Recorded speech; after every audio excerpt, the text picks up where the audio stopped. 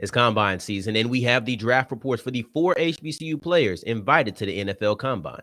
Also, if it isn't Savannah State that's going to win the SIAC tournament, then who is it? Oh, yeah, it's Locked On HBCU. Play my music. You are Locked On HBCU, your daily podcast covering HBCU sports. Part of the Locked On Podcast Network, your team every day.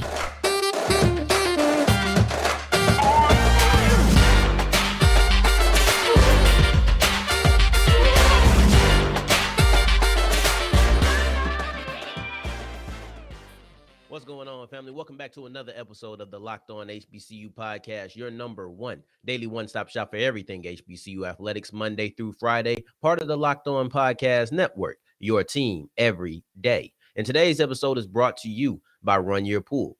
Come join us at Run Your Pool /Locked On and make a little money, get a cash prize, and use the promo code Pure Madness to make a bracket of your own.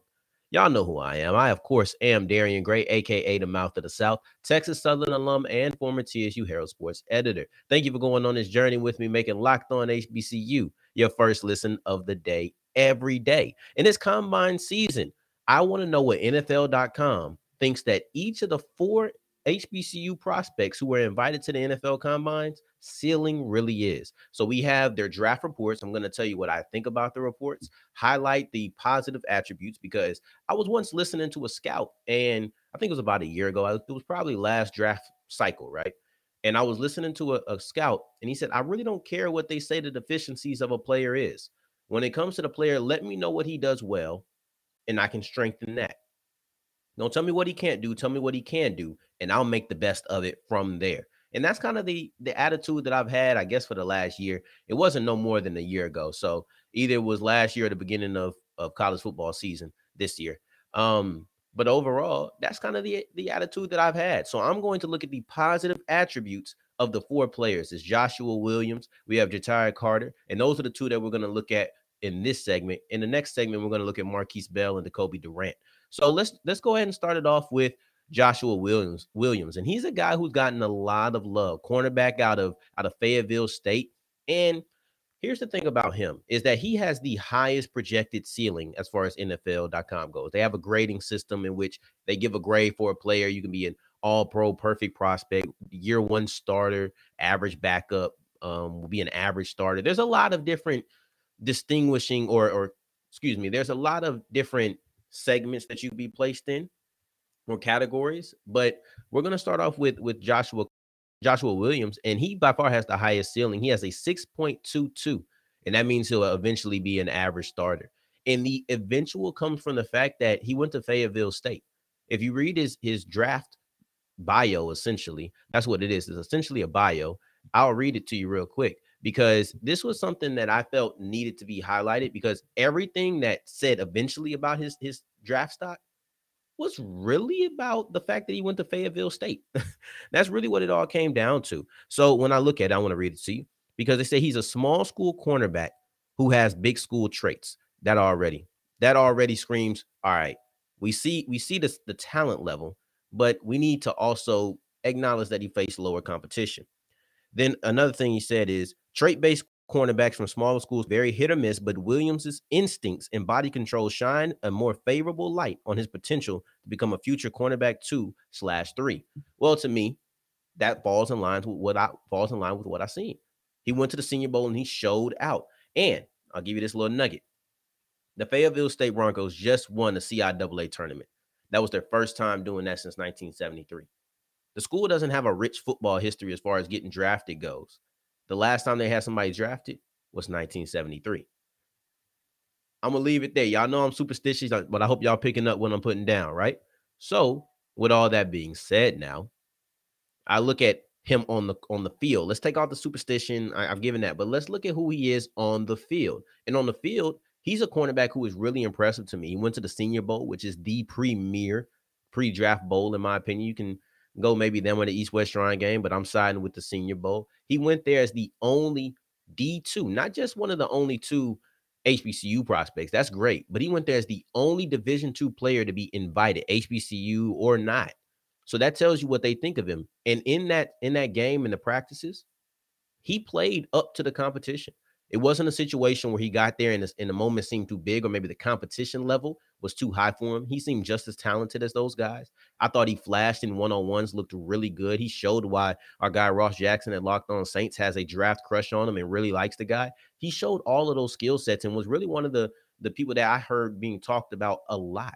So when I look at Josh Williams, showed out in the Senior Bowl, that probably put him in the drafted status. I wouldn't be shocked if with a really good combine, they say he want to run in the 4.3s. He runs in the 4.3s. He's cementing his draft status. There is no way that Joshua Williams runs in the 4.3s and does not get drafted. If he does, that is a complete travesty and extremely disappointing. But I think it will cement his status. I think he's already going to be drafted. I think that the combine will only be an elevation for him. And I wouldn't be shocked at all with all the steam that he's coming in with right now if he ends up being the first HBCU player drafted. Like I said, he looked really good in one-on-ones. He flashed his speed. He came out blazing. And I don't mean that just in a cliche. On the first day of practice in the Senior Bowl, he was top 5, I believe, top 5 fast, was marked at top speed. So he came out and showcased really well. And I want to flip to Ja'Tyre Carter, who is his companion at the Senior Bowl out of Southern. But when I look at him, they have a couple of things on there that I think are great for him. And it's all about his hands. Let's talk about him because he's also he's projected at 5.83, which is an average backup, just so we have our ceilings, right? And I think something that's great for him is that they talk about his hands a lot. They talk about the fact that he's good with the show and go. They talk about the fact that he has big paws, as they like to call it. They say adequate or good length with big paws. And they talk about the hands, right? When they say the big paws. And then they also say that he has great hand strength. And this is obviously important as a lineman because you're going to be using your hands a lot. That's what you're going to be needing to use. But you also have to bring your feet with it. So they showed the fact that he had good technique with the show and go. They showed the fact that he had big paws, that's God-given, but it's also great to have, right? So you want him to have good hands or good sized hands. And then also they said the fact that he had good hand strength, which is good for latching on and making sure you don't let go of your hands. But here goes the best quality about him is that they said, and this is NFL.com that we're still referring to, they said that he could switch over to guard. Versatility is great. If he hits his ceiling, though, and is an average backup, along with being a versatile player, the rise of the sixth lineman, the swing guy who comes in every now and then, that is great because now let's just say you're a good backup, right? A good backup tackle and a good backup guard at the same time is valuable because it allows them to save a roster. So that's what I think Carter really has going for him because when I look at it, I say, well, backup tackle, good. Backup guard, good. Combine them, that's the recipe for a long career in the NFL. I think that's what Carter has looking forward to him. As long as he can hit his ceiling, and if he breaks through it, then you're looking at a guy who could even be a starter, right? So that's what I think you're seeing with Carter, and you're looking at with Williams, two really good players, both invited to the Senior Bowl and now invited to the NFL Combine. And going forward, we're going to look at a couple more defensive backs who I believe are a little bit underrated. One specifically, I think his grade is a little bit too low. But before we get into that, I want to tell you about Built Bar because Built Bar is the best protein bar on the market with so many different uses. They have 17 grams of protein, but then they pair that with only 4 grams of sugar, only 4 net carbs, and it also is covered in chocolate. So you would think that something that's covered in chocolate would probably be filled with sugar as well, filled with a lot of carbs, but it isn't. It's filled with a lot of protein. So in that sense, you can always go to the gym, pop your Built Bar in. You could always be sitting at the house, pop your Built Bar in. You could be walking through the stores. We talk about that during Christmas time, but the mall still be packed, still be flowing. You still have a line. Let me just eat myself a Built Bar real quick, just to hold me over. It has all of those uses, and it's really tasty because it has a bunch of different flavors. My favorite is blueberry muffin. That's if I had to tell you to go buy something, it would be that firsthand experience, right? But they have a lot of different things for a lot of different people. If you want raspberry, they have that. You want a banana cream pie, they have that. You want cookies and cream, they have that. Built Bar has everything that you need, a multitude of flavors, a multitude of uses, and then honestly, it just tastes good. What else do you need to know to go to built.com and use the promo code LOCKED15 for 15% off your offer?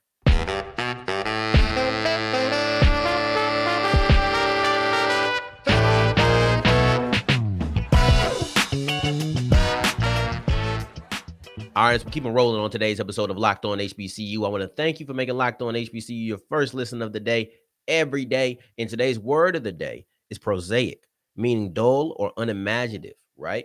And I want to talk about Marquise Bell. I want to start first with him because he actually has the lowest score or projected ceiling of anybody. And I'm confused. I do not understand what happened. Because I remember at the playoff game versus FAMU in southeastern Louisiana, people were talking about him possibly being the first HBCU player drafted. And for some reason, that has faded. I'm not quite sure why. I'm not sure what happened. I don't see it. I don't see it. But his grade overall is a 5.68, which is the back of the roster or bottom of the roster to practice squad guy. And I'm sitting here like, we talking about the same Marquise Bell that we were all hyped about just a couple of months ago? What happened? What happened in this time frame? Because this is difficult because I'm trying to figure it out because to me, I remember when he went to the NFLPA Bowl, they called him one of the best draft risers in that defensive side in that bowl game. So it wasn't a performance there. Like I said, they were talking about him being the first HBCU player drafted at the end of the season in the playoff game. That was their last game that they played. Yet now he missed an invitation to the Senior Bowl that I think a lot of people expected him to be there and thought he deserved. I know he thought he deserved it, but Nagy, I didn't really like the Nagy comments either. I felt like that could have been handled a different kind of way than just saying like we didn't miss the guy, we seen him, we didn't miss him. I felt like that was calling out a player, and that was unnecessary.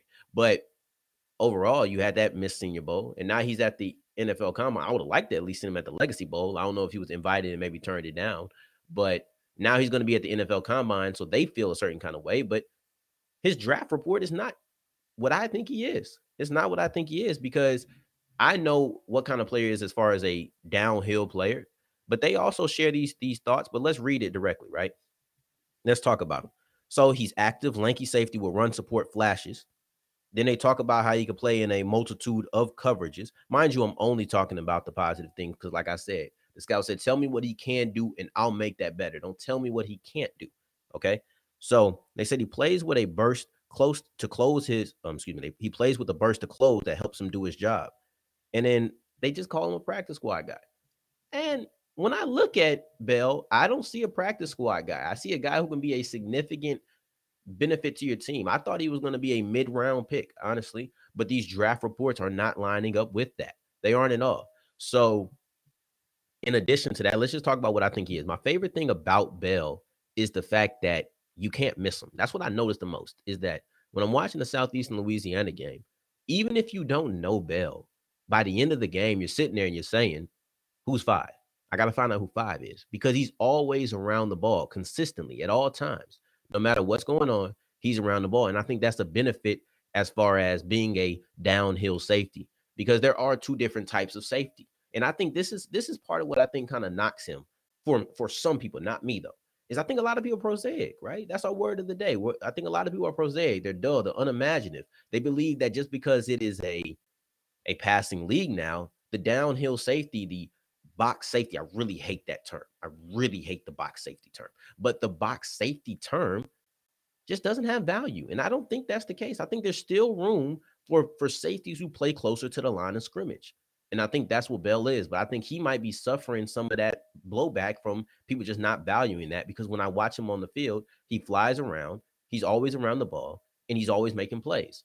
I don't really need to get into the technique aspect. He's always making plays, no matter what. Even when you see the bump up in the FCS level competition, he's always making plays. So that's what I see about him. And that's why I don't really agree with this. I think this is a underrated. I think this is a low ceiling for him. I expect him to surpass that. Now let's get into the Kobe Durant, cornerback out of South Carolina State. National champion. I think the greatest thing he has going for him is the fact that he has the Deion cosign. And then also he played Clemson and showed out. Like he balled against Clemson. Had two interceptions in that game. That's something that they labeled in his strengths was his interceptions versus Clemson. And honestly, his interceptions in general. He had 12 interceptions and he has great ball production. That's something that they highlighted. I thought it was also something that's high in his game. And then when Deion co-signed you after the game said the NFL should be looking at that guy. Deion Sanders' opinion isn't just like heavy in HBCU landscape. I understand he's a Jackson State head coach, but we all know who Deion Sanders is. when he says something specifically about a defensive back, it holds weight. This is the GOAT. So when he says this guy should be getting looks, that guy should be getting looks. And even if he wasn't, I expect that he would be after that statement. So you compare or you combine that with his play against Clemson, which shows his ball production. This is the guy who I expect to get drafted. And yes, he's a little bit undersized. He's about 5'10", 180. But as a whole, I look at it and I say, put him in a slot. And that's what they say. Put him in a slot. And they talk about his size a little bit. And sometimes they speak as if it's a detriment. They also combine it with a positive attribute of his own. So I want to look at that and talk about that as we read his draft statement, his bio. They say Durant might be undersized, but he plays with tremendous confidence and competitiveness. He'll have issues against bigger slot targets from time to time, but he proved his ability against receivers of all sizes against Clemson. He plays with good foot quickness and above average ball skills to attack the throw. And he profiles as a late day 3 selection due to his size, but it wouldn't be surprising to see him outperform his draft slotting. So you can tell they're really high on him. He's smaller. He's 5'10", so he probably has to go into the slot. But like they said, he's played against all different types of size receivers. So I expect Durant to be really good. I expect him to get drafted. And I hope that his size isn't what knocks him. And I know it can. I know that his size can knock him. But like I said, the same being prosaic as far as not feeling like a box safety, a downhill safety can be beneficial. I hope that they don't use that lack of imagination and not consider Durant simply because he's 5'10". I think the guy is really good. He shows ball skills and he shows an understanding of the game that shows he deserves to play. Now, going forward, I want to discuss the SIAC tournament because we all know about Savannah State. But if it isn't Savannah State that's going to win, I have two teams who could pull off the victory. Not really even an upset, just a victory. But first, I want to tell you about Run Your Pool because March Madness is here. It's March now. There's no more marches around the corner. March is here. Tournament season is here. Now you have to wonder, where are you going to do your brackets? And the only place that I'm going to do my bracket is at Run Your Pool. Matter of fact, come join us at runyourpool.com/lockedon and try to earn a cash prize. I'll be there. And I understand that sometimes there's pressure because you may feel like, well, I don't really know too much. I'm a novice. Don't be afraid of that because me personally, I've suffered from that too. I don't want to do a bracket. I don't know all of these teams, but Run Your Pool gives me intel, gives me details. So they let me know, hey, this is what Duke is doing this year. This is what they excel at. This is where they're good at. All of those details help me and make me feel like, okay, well, I can make my decision when it's time. Once they announce the bracket, I'm running to Run Your Pool /Locked On so that I can join with my Locked On co-host and do a quick bracket. If you want to do for your family, make your own while you're there and use the promo code Pure Madness for $10 off at checkout. Then I want to tell you about Rock Auto because have you ever been at the store and you sit there and say, man, this line is long. Why all of y'all have broke down cars today? Because my car broke down. Y'all, everybody just want to have their car broke down on a Saturday? Or have you been there and said, you're only offering me these options? Neither one of those things you run into when you're using Rock Auto. Because first off, it's online. You can sit there just like me right now, go to your computer, type it up, and just look for the parts you need. No more asking questions, being put on the spot. Now you just have to go and say, yeah, I need this alternator for my Dodge Avenger, my Dodge Challenger, right? So those are the things that you will benefit from as far as saving yourself time, but you also save yourself money, 30, 50, 60% off the prices that you're going to see when you're at the local auto parts store. So those are the things that I feel like are beneficial about Rock Auto, and that's why you need to go. And don't forget to put Locked On in the How Did You Hear About Us section.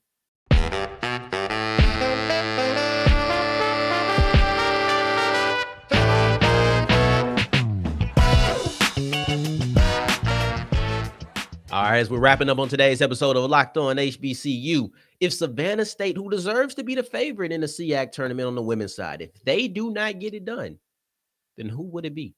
Who are the two teams that I feel like also have a pretty good chance at winning this tournament? And mind you, I'm not just saying it's an upset, but I think that if Tuskegee or Benedict College were to win the women's SIAC tournament, wouldn't shock me.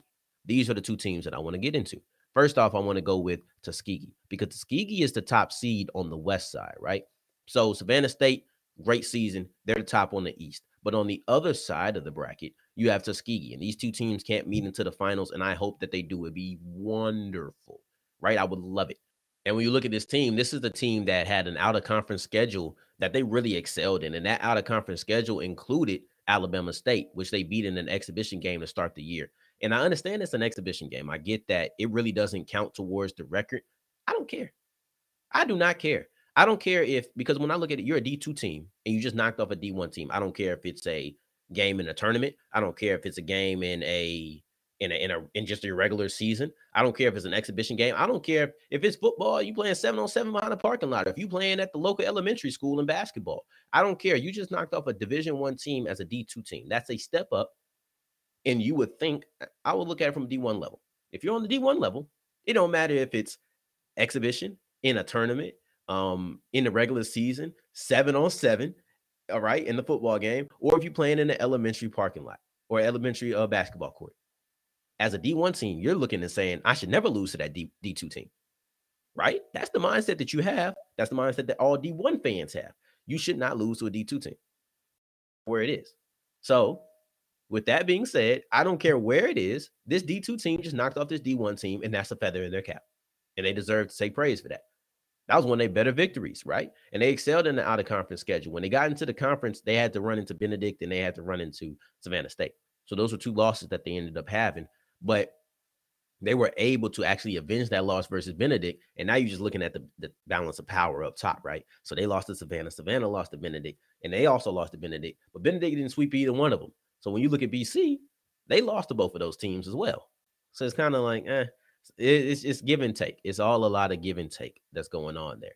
But overall, I think they had a really good team. And then when you look at in their division, specifically the West Division, on the West side, they were able to knock off every team but one. They lost to Miles one time. But other than that, they were pretty much flawless. And they have a team that's really talented. And I think that they're led by Ashalia, excuse me, I hope I said that right, Ashalia Jackson and Jatoria Willis. And Jackson was the Jackson was the player of the year on the SIAC side, and Willis was the defensive player of the year. And when I look at Jackson averages a double-double, nearly a 20-point double-double. She has 19.9 points per game. Let's just go ahead and call that 20. Let's go ahead and call that 20 points. And then she averages 10 boards a game. That's a 20-point double-double on average. That's crazy. And that's the player there. So you see why they were able to have so much success, because they had the best defender and the best player in the conference. And then let's go ahead and switch over to Benedict, right? And Benedict is a team that we've looked at as kind of adversaries to Savannah State when we're on this show, but they more than deserve all of the spotlight individually. Individually, they're a really good team. I don't care about who they've been facing. They are a really good team. Let's just look at them and highlight them.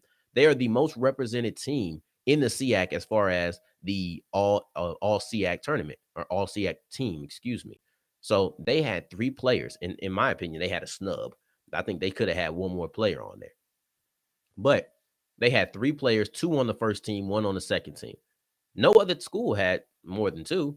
No other school had more than 1 in the first team. So they had the most first teamers, and they had the most just all SIAC participants, period. Right. And I want to look at them because on one hand, I want to talk about the snub first. And that's Wakira Johnson-Kelly. She led all guards in basically the majority of their statistical categories. So for her not to be invited on, it's a little bit questionable. I thought Wakira was there. She's their second leading scorer. And I thought she was, I'm trying to think of where she wasn't on fire. She wasn't the best 3-point shooter, but she got the most boards. She had a lot of blocks, or she had enough blocks, right? She had a lot of assists. So I think Wakira Johnson-Kelly was a snub. So when you sit there and you say they had 3 players on the all SIAC team, 2 guards, by the way, and they had a snub, man, that means their backcourt was phenomenal to have 3 players like that. And I want to look at the Ayanas, because you had Ayana Armstead, you had Ayana B, and you also had Kiana Archie. But I want to look at the Ayanas real quick, because Armstead, she's a forward. She's the one forward on that team that made it. And with her, she led them in basically everything. She had the most blocks on the team. She had the most rebounds on the team. She had the most points on the team. So she was somebody who was all around the court doing everything, while Ayana Bay was a marksman from 3-point. She came off the bench and she was popping it from 3-point. So that's who I think are leading these 2 schools. You have the defensive player of the year and the player of the year over there at Tuskegee. But then you have 4 studs as far as just players on this team as 3 all SIAC members and 1 snub. I think it's 3.5 if you just want to call it a snub, because I just don't know how Bakira Johnson Kelly did not make it to an all SIAC team at some point. I'm just trying to look at how she produced as far as her contributions to this team. And she ain't make it. I don't know. I thought she played well and she played enough games as well. But those are the 2 teams that I think if Savannah State doesn't make it, look out for Tuskegee and look out for Benedict College. Those are 2 teams that I think could win the women's tournament if it isn't Savannah State. So I thank you for making Locked On HBCU your first listen of the day. Make sure you tune in tomorrow because we have Top 10 Thursday. We'll come in with our number 9 player in our top 10 draft eligible HBCU player list. And for your second listen of the day, let's keep that draft going. Go to Locked On NFL Draft with Eric Crocker and Ryan Tracy. Give you all the breakdowns. It's draft season. Submerge yourself in all of the information that you can. And in the meantime, in between time, till next time we hear each other, family, you can find me on that blue app, that bird, yes, Twitter @SouthExclusives. Peace.